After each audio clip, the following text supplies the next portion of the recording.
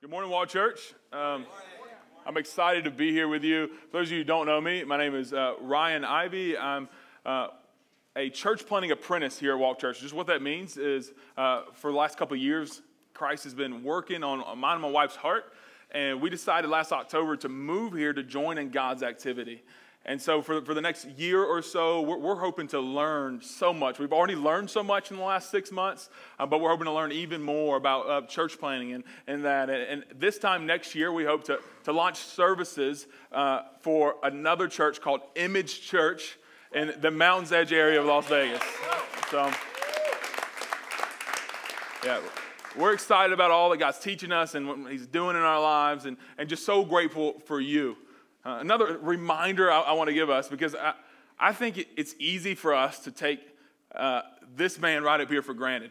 I mean, you get this incredible leader week in and week out, but he's one of the most gifted speakers of God's word. And so I just want to just honor him. We are so gifted here at Walk, amen? I was telling somebody the other day, I've never met someone with the anointing of the Lord more on them than this brother right here. I'm just absolutely incredible. I just learned so much from you and Nina and the whole team. This church is awesome. I'm grateful for y'all. I hate that you can't meet my wife today. She's not here. She's visiting family back in Mobile, Alabama. But she would love to meet you. So you got to come back next week if you hadn't met her, because she is the best part about me. And so you got to meet her.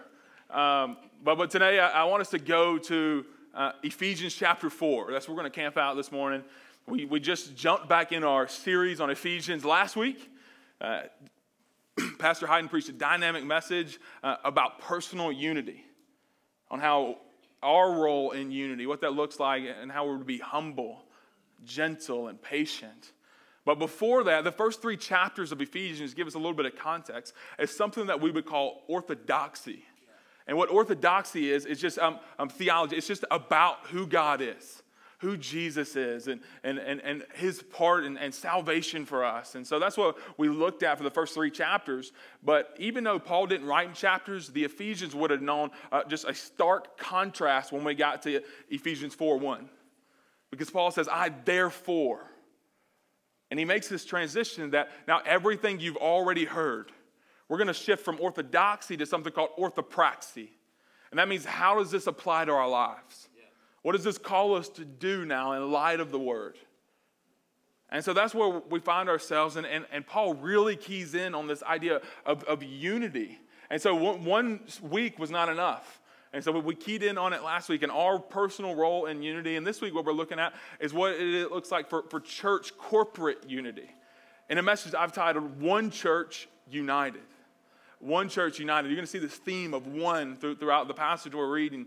But this is what God's calling us to be, is one church united around the right things. We're going to get more into that. But I want us to read Ephesians chapter 4, starting in verse 1.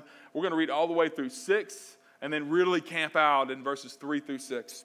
So starting in verse 1, it says, I, therefore, a prisoner for the Lord, urge you to walk in a manner worthy of the calling to which you have been called, with all humility and gentleness, with patience, bearing with one another in love, eager to maintain the unity of the Spirit in the bond of peace. There is one body and one Spirit, just as you were called to the one hope that belongs to your call, one Lord, one faith, one baptism, one God and Father of all, who is over all and through all and in all.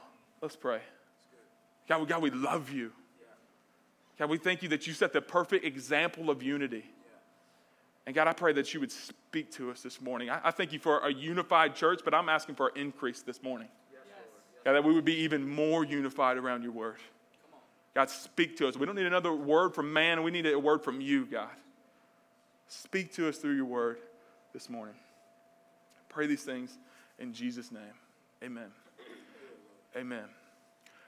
This is an exciting topic to talk about, because unity is so interesting, because we can look at it throughout history as so many different things, that, what people have been able to accomplish through unity. I'm not even talking like just in the Bible, but I mean, you see this at so many different ventures in life, that people have done some incredible things when they've been unified on a task. I mean, you see like the pyramids, like that's insane that they could do that, but they were unified around the task. And one of the areas you see in Scripture that's so interesting, we're going to get to Genesis 11 in just a second, but a little bit of context. When God created Adam and Eve, he gave them something called the cultural mandate. And what that is that he commanded them to be fruitful and to multiply, to fill the earth and subdue it. And so what that means is that we are image bearers of Christ. And this is where we get this word image for Image Church, because image means a visual representation of something. So when God made mankind, he made us to be his visual representation here on earth. And so in that, he said to fill the earth and subdue it, which means that have dominion over all of creation. Because that's my position. I have dominion over everything, but I've given it to you. And what happened is that they didn't follow that command. And what we see in Genesis 11, instead they decided to just congregate, to just stay together. We don't want to fill the whole earth. We just want to fill this small little area. And they began building this tower called the Tower of Babel.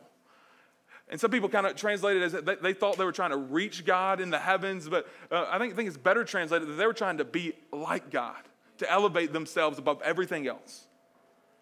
And so even though God was so upset that they didn't listen to what he told them to do, he says something really profound that Pastor Hayden showed me just a few weeks ago in chapter 11, verse 6. He says, "And the Lord said, behold, they are one people, and they have all one language, and this is only the beginning of what they will do.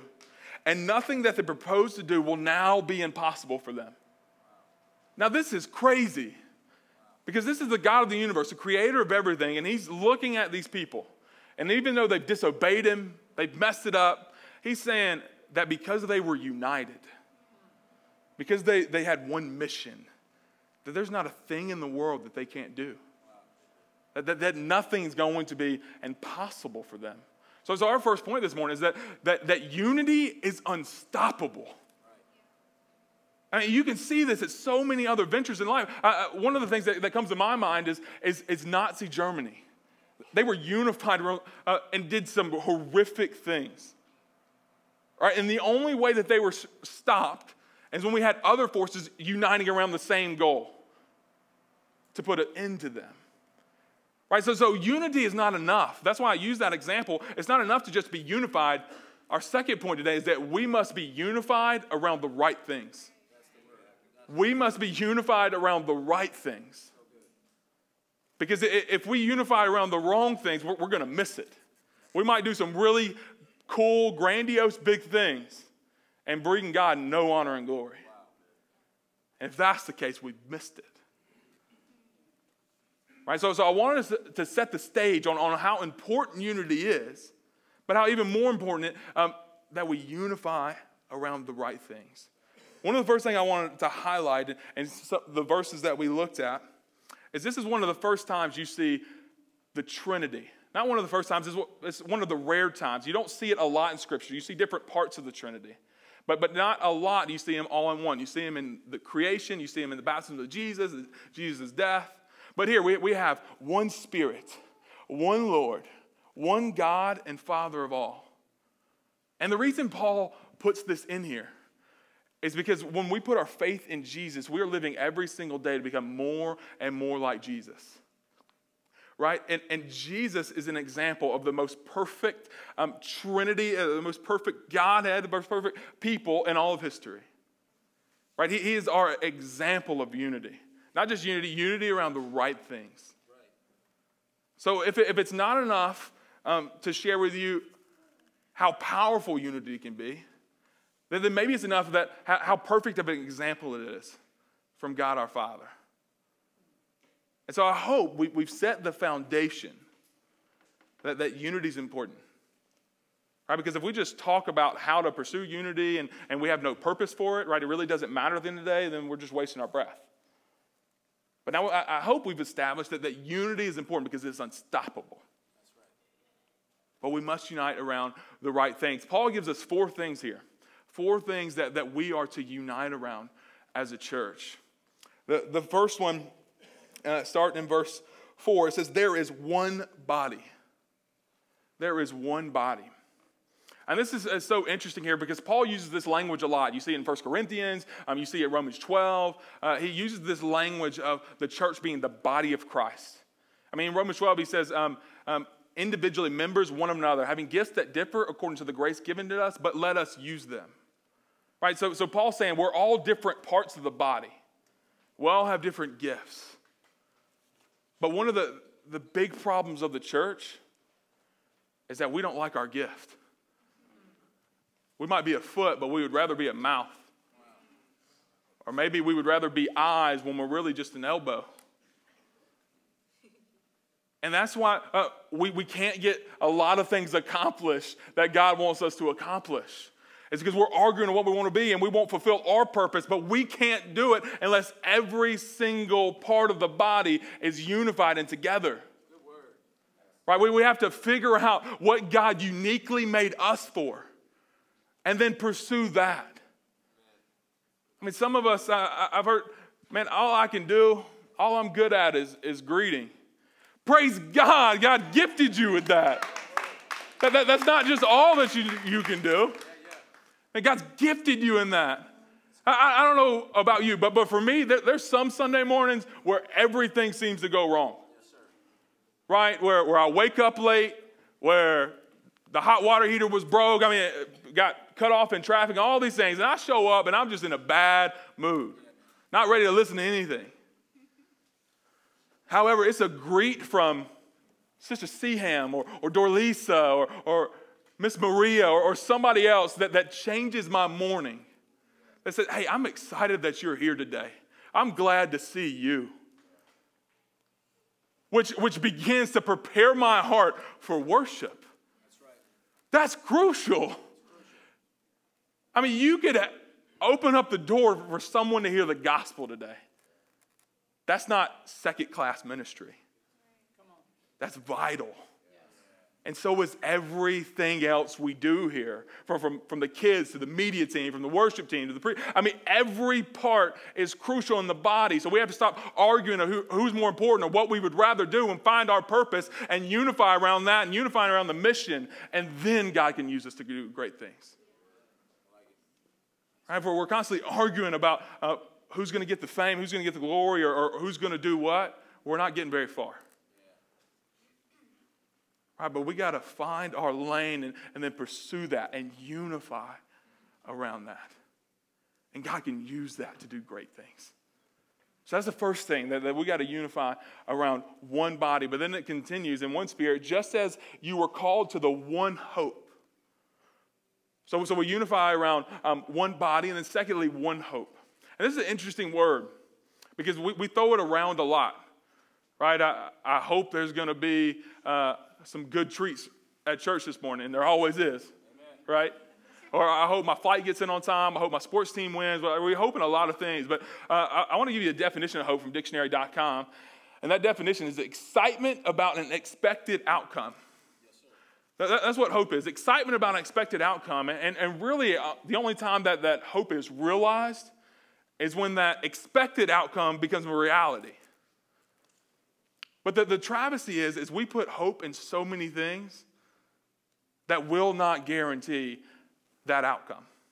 Let me give you an example. For me, if Kirsten, my wife, was here, she would tell you a different story, but I'm going to tell you the real one since she's not here. I pursued my wife for 4 years. She would tell you I was distracted maybe for a year of that. But 3 out of 4 years, I pursued her and tried to get a date with her. And finally, she lowered her standards and she went out with me. And so two things there. Ladies, don't do that. Guys, there's hope, right?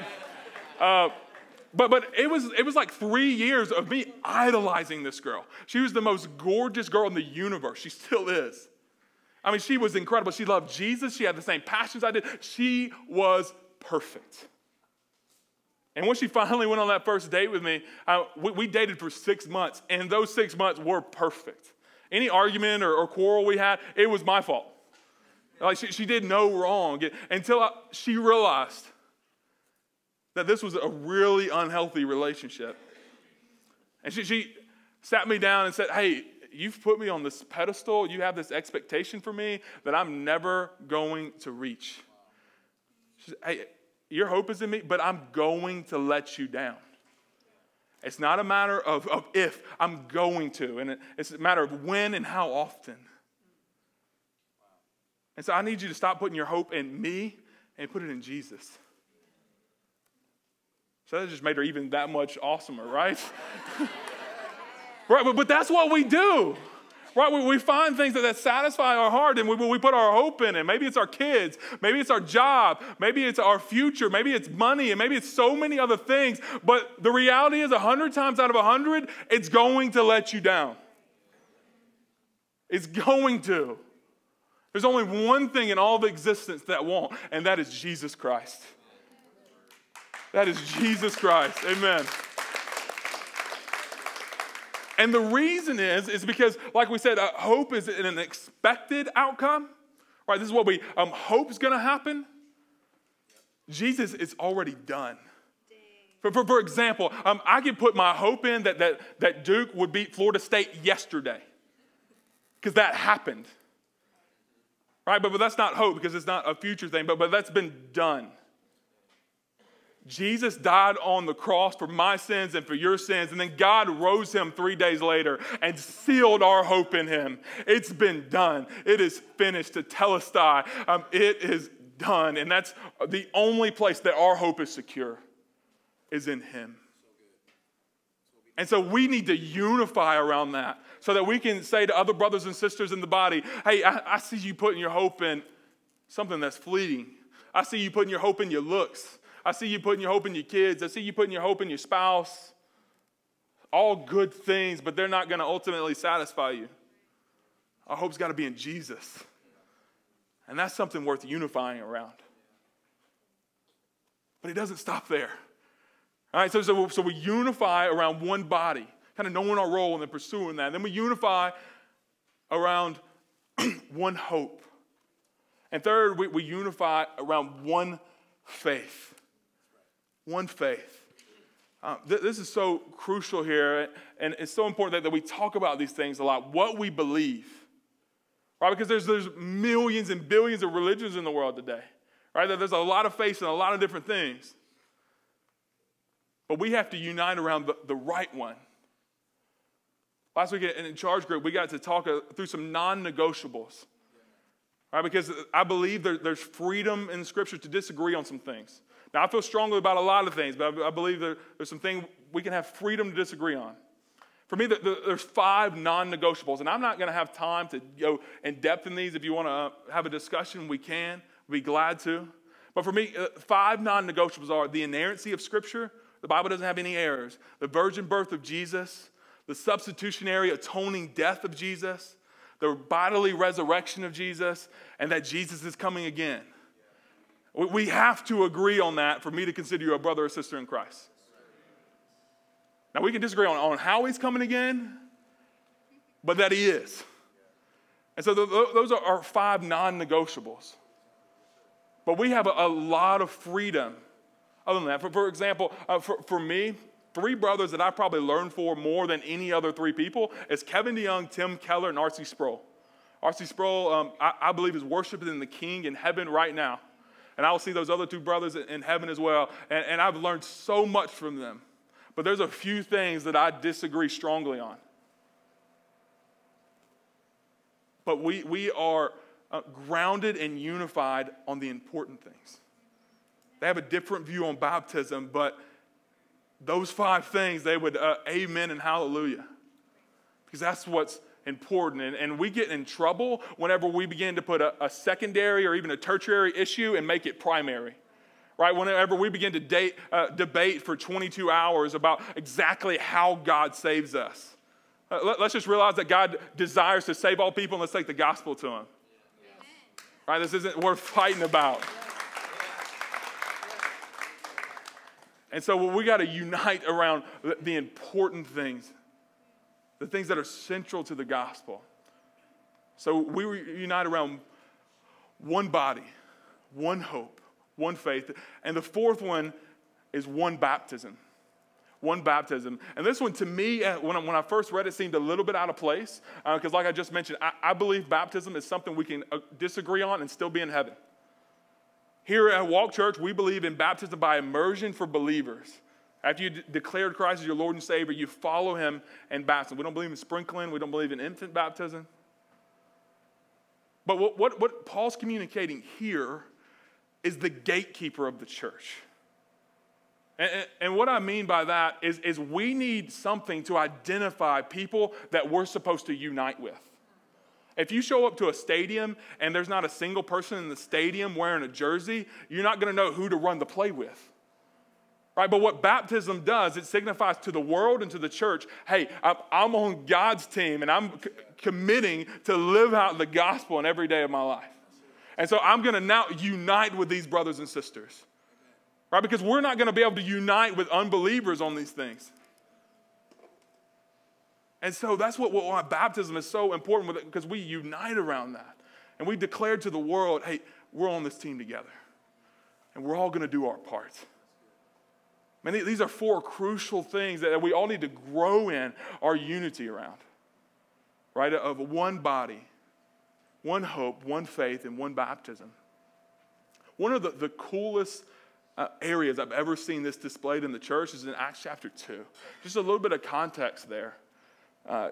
Jesus has already ascended into heaven to take his rightful place on the throne. He's appeared to the disciples several times and appeared to 500 even at once. And then at the end of his ministry, only 120 people are in this upper room committing to follow him.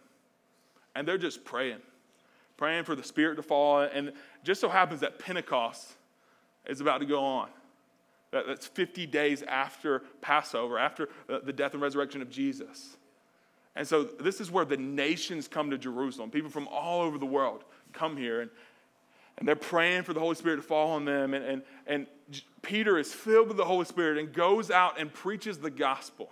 He really quotes a lot of scripture. And everybody hears it in their own language.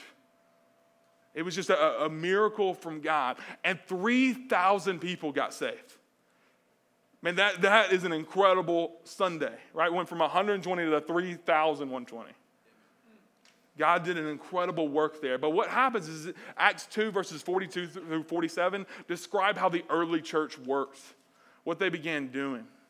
In verse 44, it says, and all who believed were together and had all things in common. Now, what's so crazy to me about this verse is that these people didn't have the same language in common.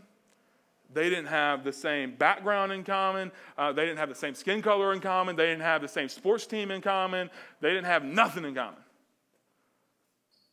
But it says they had all things in common. There's 2 meanings there.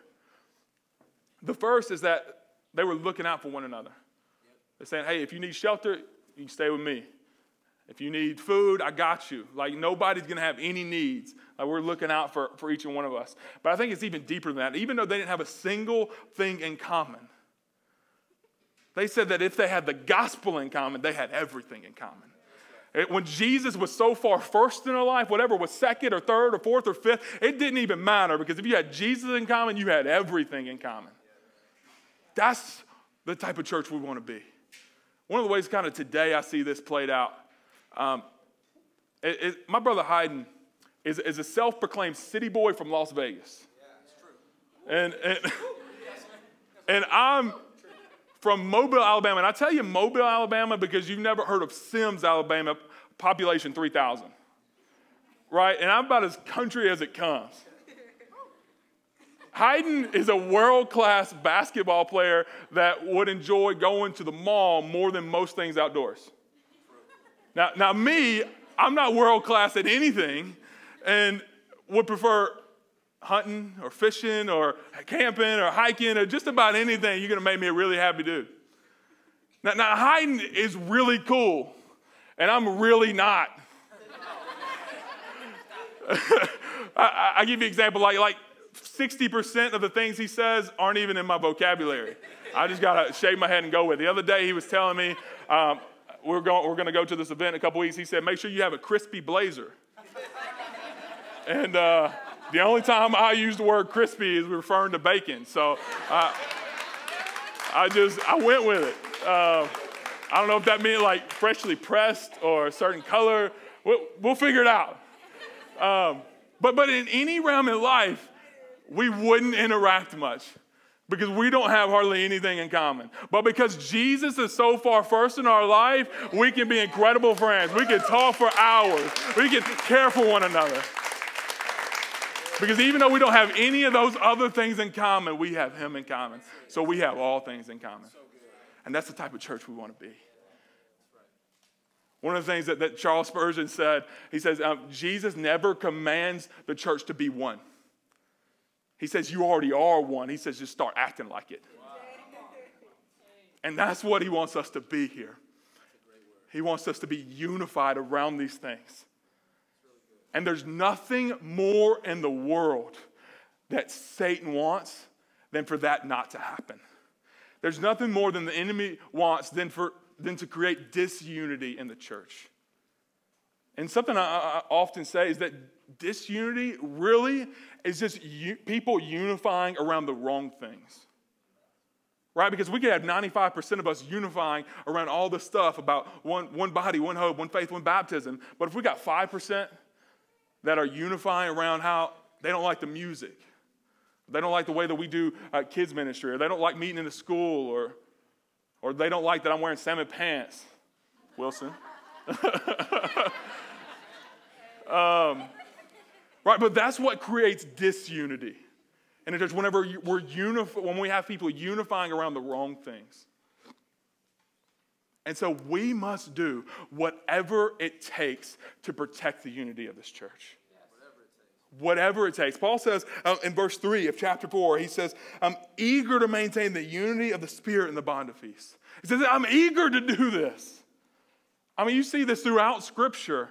One of the things in Proverbs 6 that God detests, that God hates. Did you know God hates things?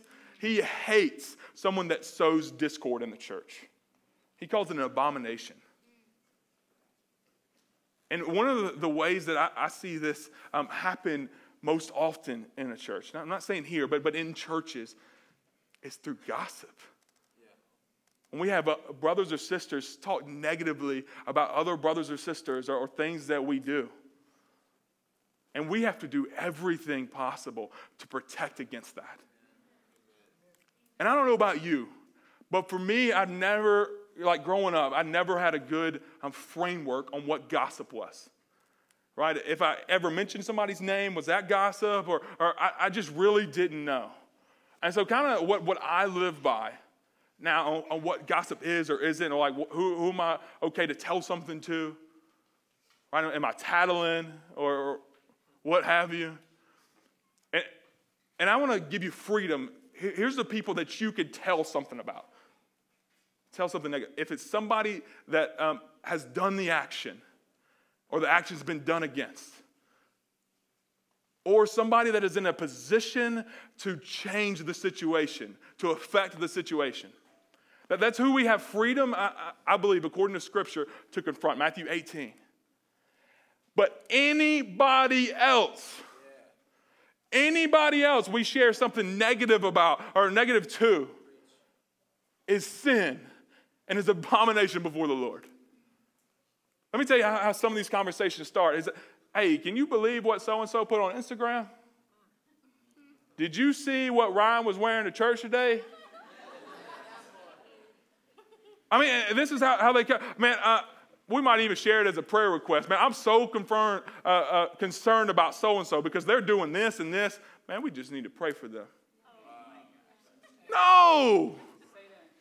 Man, that's talking negatively. That's sowing discord in the church. That's voicing problem, issues, or concerns with somebody to somebody that doesn't need to hear it.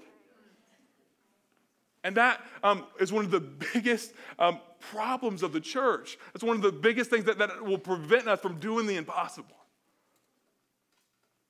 Because when I used that example earlier about Nazi Germany, the only way that they were defeated is whenever they started having to fight a two-front war. As long as they were able to focus all their effort and energy in one spot, they weren't going to be stopped. But whenever they had to focus it in two areas, they were easily defeated. That's what happens to the church. When we have people bringing up problem issues, concerns, making secondary issues primary, we're taking our attention off the main goal to expand the kingdom and having to address it somewhere else. And that's when the enemy wins. So here's how we need your help. There's a couple of ways that we need your help. If somebody, anybody in this church, begins a conversation similar like the ones we said, and they say someone's name or some issue in a negative light, as soon as they get, hey, did you see so? Stop. That's what we're going to need you. I'm going to need you to stop. And you either confront that person, share that with them, that problem is your concern, or you don't tell another soul. Because I'm not going to sit here and listen to you and take part in your sin by just listening. The second side of that is if you're that individual that's spreading the gossip, that's just telling other people about problem, issues, or concerns that they have no business knowing about, you need to repent. You need to repent. And what that means is you need to go to whoever you've been talking about and you need to ask for their forgiveness. Ryan, they don't even know I've been talking about. It doesn't matter. You've sinned against them. You've sinned against God. Go ask for their forgiveness. Go ask for the Lord's forgiveness. And what repent means is saying you're going to do everything in your power to make sure that doesn't happen again. So maybe you even need to tell your friend group, the people that you are most prone to gossip to, hey, as soon as I bring up another person's name, slap me. Just stop me right there. Don't let me go any further. And if you're not willing to do that, if you're not willing to repent, you don't need to be a part of Walk Church. Like, it's that serious. You don't need to be a part of Beanie Church. We're not asking you to go find another one, but if you're willing to stir up gossip and strife and sow up discord in the church, you don't need to be here. Ron, that sounds harsh. In 2 Timothy, starting in verse 23, it says, have nothing to do with foolishness, ignorant controversies.